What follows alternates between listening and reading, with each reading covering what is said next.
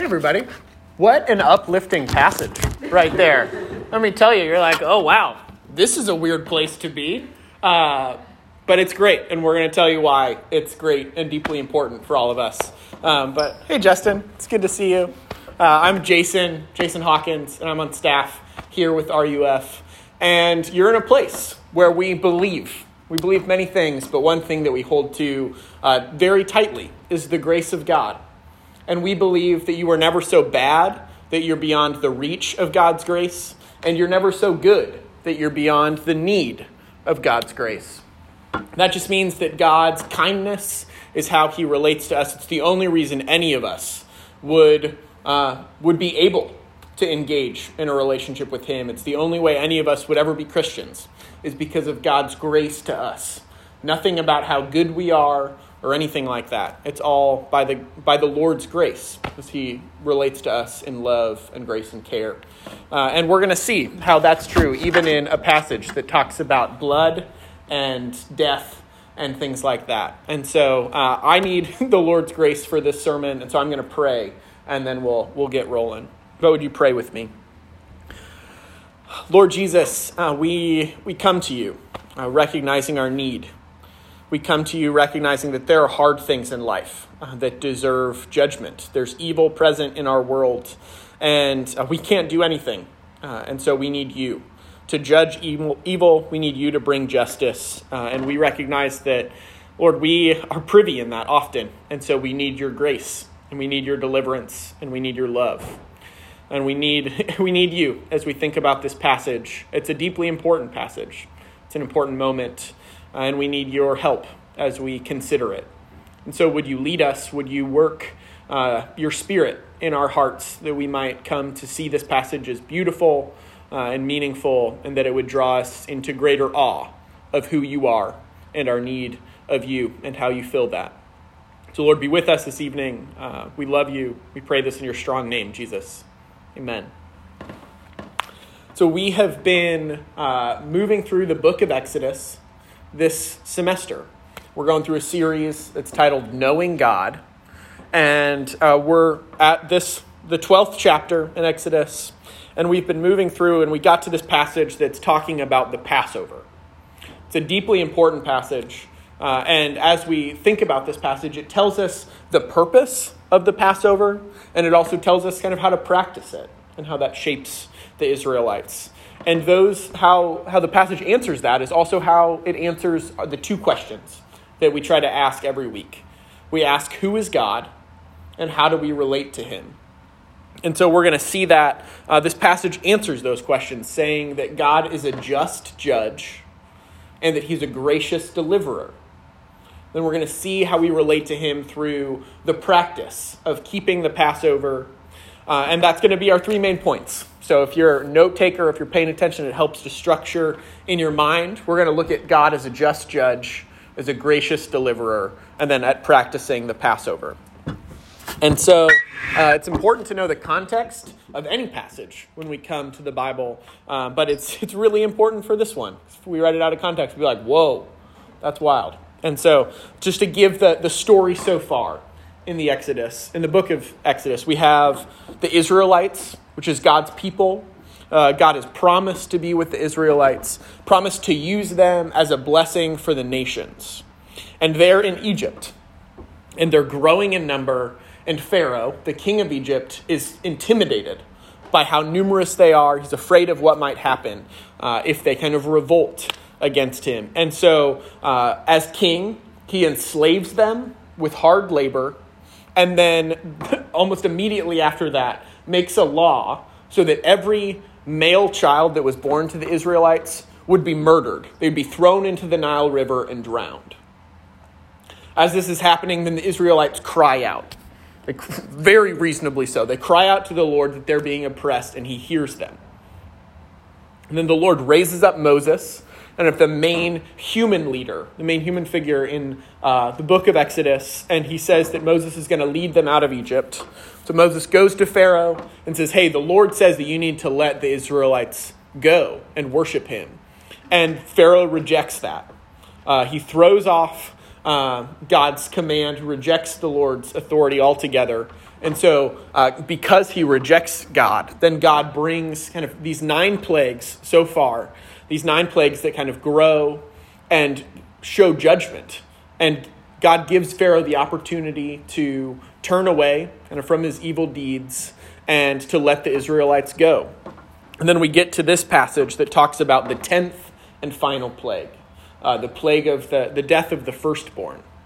And so that's where we get to this. And I'm going to jump into verse 12 as it starts to shape kind of the purpose of the Passover. And it says, "For I will pass through the land of Egypt." This is the Lord speaking. "For I will pass through the land of Egypt that night, and I will strike all the firstborn in the land of Egypt, both man and beast. And on all the gods of Egypt I will execute judgments. I am the Lord." So if we were to read just this verse without knowing the rest of the story, we might be quick to say, oh man, God is cruel. How could a loving God do this? And those questions are weighty. And just as a side, it's more than I can cover in a 25 or 30 minute sermon answering those questions. And so if you continue to wrestle with those questions in your heart, know that I want to talk through that with you. I want to grab coffee, want to grab lunch, and talk through these deep questions that matter.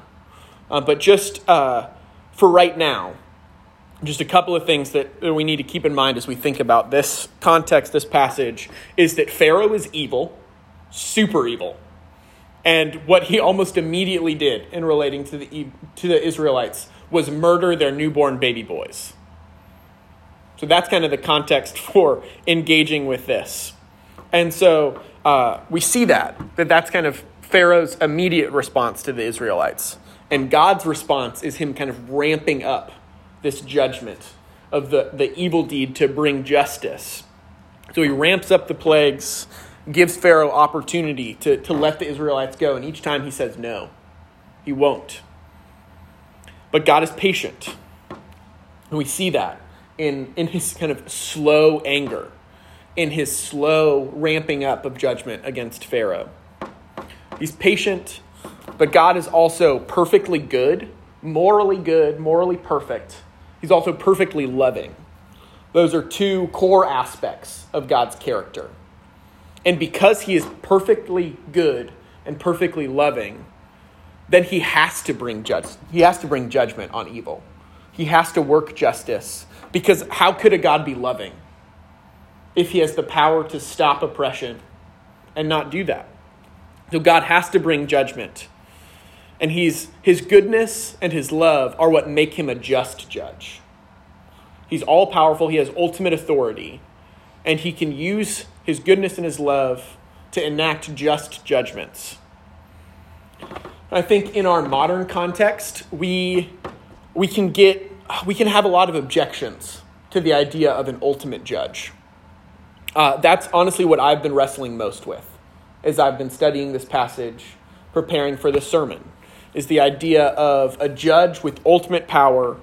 I've just been wrestling with that. And I think it comes down to a phrase that is often used, where it says absolute power corrupts absolutely. And I imagine that would be true of me. I've been reading this, and as I've been wrestling with it, I think the reason I've been wrestling and been worried and kind of afraid is because I would be a horrible ultimate judge.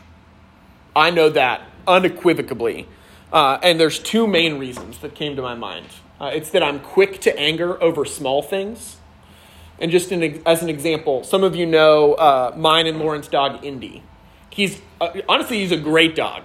He's very well trained, but there's some moments where he's just a punk. And I'll be like out in the backyard with him, and the majority of the time this doesn't happen. But there are sometimes somebody will walk by our fence. Maybe they'll be walking a dog. Maybe it'll just be like a kid on a tricycle. And he'll just like run straight at the fence barking. And I get so mad. I'm like, Indy, you know not to do this. I'll like, Indy, inside. I'll yell. And so I'll grab his snout to kind of discipline him. And sometimes I'll grab it way too hard. And after that happens, I'm like, oh man, I overreacted. My quick anger. And that's over something small. Like, there are so many things that in my anger over small things, I would bring heavy-handed, unfair judgment if I was the ultimate judge. So that's on one hand. On the other hand, my tendency is to distance myself and distract myself from real weighty measures of injustice and oppression. I've recognized that in myself over the past year, especially. Maybe some of you have recognized that in your own heart as well, where I've just been flooded with videos and articles about brothers and sisters of color being murdered in the streets, or videos and articles of immigrants and their families being separated and then being put into cages for weeks or months. And with a thumb swipe, I'm watching basketball highlight videos, completely unaffected. Oh man, I would be such a horrible ultimate judge because I'm quick to anger over small things. And I am distanced and distracted from the weightier measures of oppression and injustice. Man, maybe some of you can resonate with those things. If one of us, if a human being who is fallen and broken and sinful were put in the position of ultimate judge, it'd be bad news for all of us. But thank God that we're not. And that's something that we can do. We can thank God for the fact that he is perfectly just, loving, gracious, merciful, and he's the judge. We can thank him that we are not and that he is. We also should pray and ask him to make us more like him in those ways. That we would pursue justice in the ways that we can pursue it, and that we would trust him to bring judgment on evil, whether in the moment or the thing that allows us as Christians, maybe you're not a Christian here, but there's a special thing about Christians is that we can take a step back and we can see all of the evil in the world and we can be deeply grieved but not overwhelmed. Because God promises that there will be a day where he will come and he will judge and defeat all evil. All evil will be paid for and justice and peace will reign. It's a beautiful thing about the Christian faith. It's something that gives me hope in the days where I'm despaired of it. And so he is the just judge who can act justly because of who he is. God is also the gracious deliverer. We're going to see that in verse 13. If you look there with me, it says, "The blood shall be a sign for you on the houses where you are. And when I see the blood, I will pass over you, and no plague will befall you to destroy you when I strike the land of Egypt." And so we see something interesting. God says that the blood will be a sign for you. He's talking to the Israelites. So the blood on the doorposts are a sign for the Israelites, not a sign for God. We see in the previous plagues, if you had read them over, or if you haven't, I'll just tell you, because that's what I'm up here to do. There are moments in the plagues where God enacts something on the Egyptians, and he leaves the Israelites free of that. So as God shows his supremacy and power over the sun god Ra, he puts all of the Egyptians in deep darkness, and the Israelites live in the light. And there wasn't a sign to distinguish them. And so here, God gives a sign to the Israelites. And it's the blood on the doorposts. That is what he will pass over and not bring death. And this is, we might ask why. And I'd like to suggest that the answer is that God's gracious. And that he gives a good gift, that it's a sign to the Israelites. Because this plague is a little different. So even though the Israelites are God's people, that he has chosen them, that he has blessed them, that he's promised to be with them, he's made a covenant with them, and that's gracious. He has promised deliverance, and now he's given the sign. But the thing about this is that the sign is gracious because while the Israelites are his people, they're not all that different from the Egyptians when all is said and done. If you follow the Israelite history, there are moments where, there are a lot of moments, where the Israelites oppress the poor, they neglect the orphan and the widow. And there are moments even where the Israelites offer their children as sacrifices. This is child sacrifice. And so the Israelites are not all that different from the Egyptians. And so this sign of the blood of the lamb on the doorposts, God is showing, he's giving the Israelites a foretaste of the truth that everyone needs protection from death and judgment, and that the only protection comes from the blood of the lamb. And he shows us this as in saying that when the blood is on the doorposts, he will pass over and destruction won't come. Later on, he'll say that the destroyer will pass over that house, kind of as if it's not there. And when I read this, I thought about one of my favorite series, Harry Potter.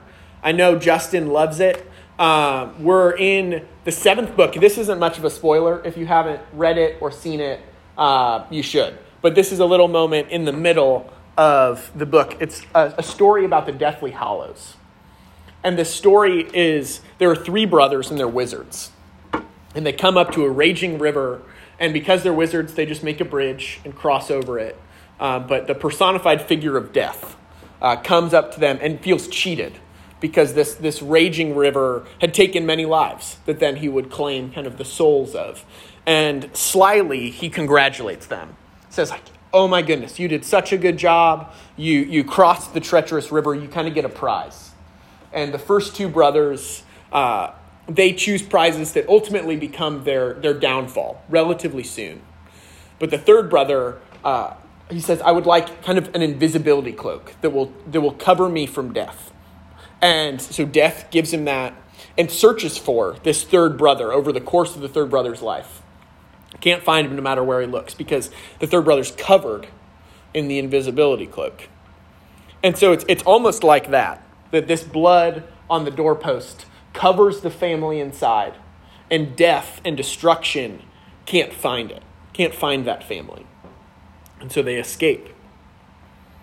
And as we think about this, we recognize, on the one hand, God is good and he's loving, and on the other hand, judgment is necessary for the evil that exists in the world. And some of us, we might be quick to think, like, oh man, I'm pretty good. I don't really do bad stuff.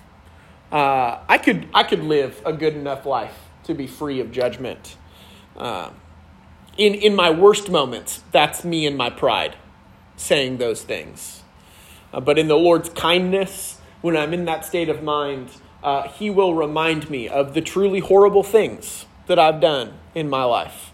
The truly horrible things I've done before I was a Christian, and the horrible things I've done since then. And that's a kindness, because if I think in that mindset that I'm good enough, that I can live a good enough life on my own, then oh man, I'm going to be in for it on Judgment Day. And that reminder is part of what we say every week. We say that you're never so good that you're beyond the need of God's grace. That's just deeply true. Now, others of us don't have that problem about thinking we're good at all. Some of us are on the complete other side. We're just like, oh man, I'm scum of the earth. I am such a horrible person. Oh man, if that's where you're at, know that I swing from those 2 poles. I rarely live in the middle. I'm either I am the best around, or I'm the worst person to walk this earth. And if you're in that mindset, you can lose hope. You can say, oh, I deserve judgment, and there's no hope for me. But if you're in that spot, I would say, look at how God relates with Pharaoh in this story. Over the course of the plagues, Pharaoh's evil. He is using his position of power to oppress a people group and murder innocent children. That's who Pharaoh is. And God is kind and patient and gracious with him, giving time and time again to turn and trust in the Lord and obey his word. And if you're in that spot, then the other half of the saying that we say every week is for you. So you are never so bad that you're beyond the reach of God's grace. And that's just true. God is gracious as he delivers us from death and judgment because he's loving and caring. He's the gracious deliverer. He's the just judge. We've seen those things so far. We've been focusing in on those two verses, 12 and 13. And now we're going to kind of zoom back a little bit, see the rest of the passage. And we're going to see what it means to kind of practice the Passover and how it would have shaped the Israelites. And so verse 1 and 2, the Lord said to Moses and Aaron in the land of Egypt, "This month shall be for you the beginning of months. It shall be the first month of the year for you." So that's a weird thing. You'd think they'd have a first month. You'd think they'd have a calendar system. And the thing is, they would have. They likely would have been following the Egyptian calendar system. But here, God is saying, what I'm about to do is so big that it's going to change how you relate to time. It's going to change how you relate to the year, to history. So get ready. This is the first month of the year. God's about to do something big, something significant. And then he goes on and describes this meal. And he says that you'll need to sacrifice an unblemished, a perfect lamb, a year old. And you'll take the blood from that sacrifice and put it on the doorposts of your home. You'll roast the lamb and eat it. You'll eat it with unleavened bread, with bitter herbs. And kind of how you'll eat it is you'll wear your belts. You'll tie up your clothing. You'll have your sandals on, and you'll have your staff in hand, ready to go. And none of the food shall last till morning. If it does, burn it, because there's not going to be any leftovers. And so this meal would have shaped the Israelites. They would have, this moment, the first time they had this meal, it's before God has done the Passover, before he has brought them out of Egypt in the Exodus. That's what the book is named after, leading them out of Egypt. It's before that has happened. And so this meal prepares them, because it prepares them that the speed of this deliverance that God is going to bring is going to be fast now that judgment is fully upon Egypt. So you got to have your belt on. You've got to have your shoes on. You've got to eat the unleavened bread. There's no time for the yeast, for the dough to rise. You've got to eat it without the yeast. There's not going to be any leftovers because you're not going to be coming back. You've got to have your shoes on, your staff ready. You got to be ready to go. I don't know if you were ever running late as a kid in the morning, maybe before school, the bus is coming, and your parents are like, "Hey, you've got to get your shoes and your backpack ready to go before you start eating because the bus is going to be here. And when it comes here, you got to go." That's kind of the pace. It's like a knock's going to be coming on the door, and you've got to be ready to go. That would have shaped the Israelites as they first had this meal. But the thing is this wasn't a one-time thing. The Passover would have been celebrated year after year after year. And so the Israelites would have looked back when they celebrated. They would have reenacted the Passover. They would have remembered the slavery that their ancestors experienced in Egypt. They would have remembered and experienced through the meal the Lord's judgment on evil and oppression, and would have experienced the deliverance out of that oppression. The Lord, he brings them out of Egypt and eventually into the promised land, and that would have been experienced through this meal, through this ritual that they would have done every single year. And the thing is the Passover, this ritual, it shaped them deeply because it shaped their understanding of who God is and who they are in respect to him. They saw God as the just judge that brought judgment on the evil and wickedness and oppression. They saw him as the gracious deliverer who heard their cries and protected them from death. And God's primary, how they knew him was the God of the Exodus throughout their whole history. That's how they understood their history, their past, their present, and their future. The ancient Israelites saw it in light of this moment, the Passover and the Exodus. They would have practiced this ritual over and over again for over 1,000 years. And I've said the word ritual a lot. Rituals relate to religion.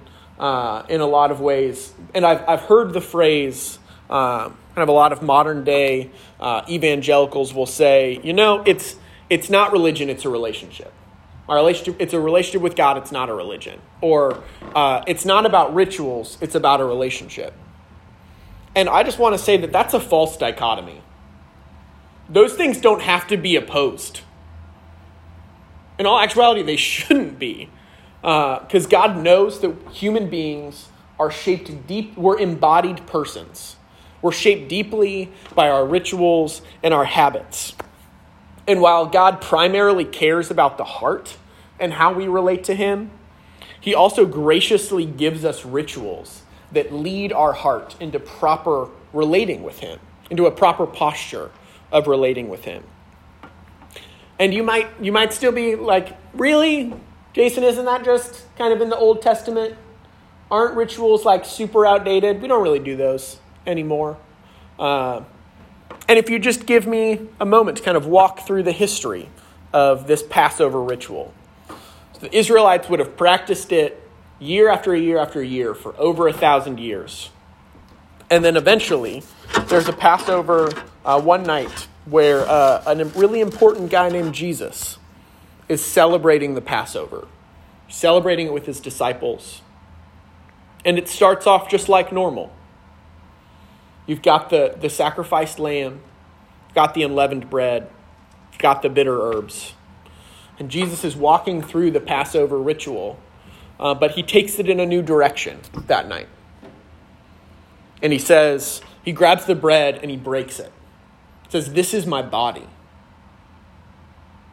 And next he takes the cup and he says, "This is my blood of the covenant, poured out for many for the forgiveness of sins."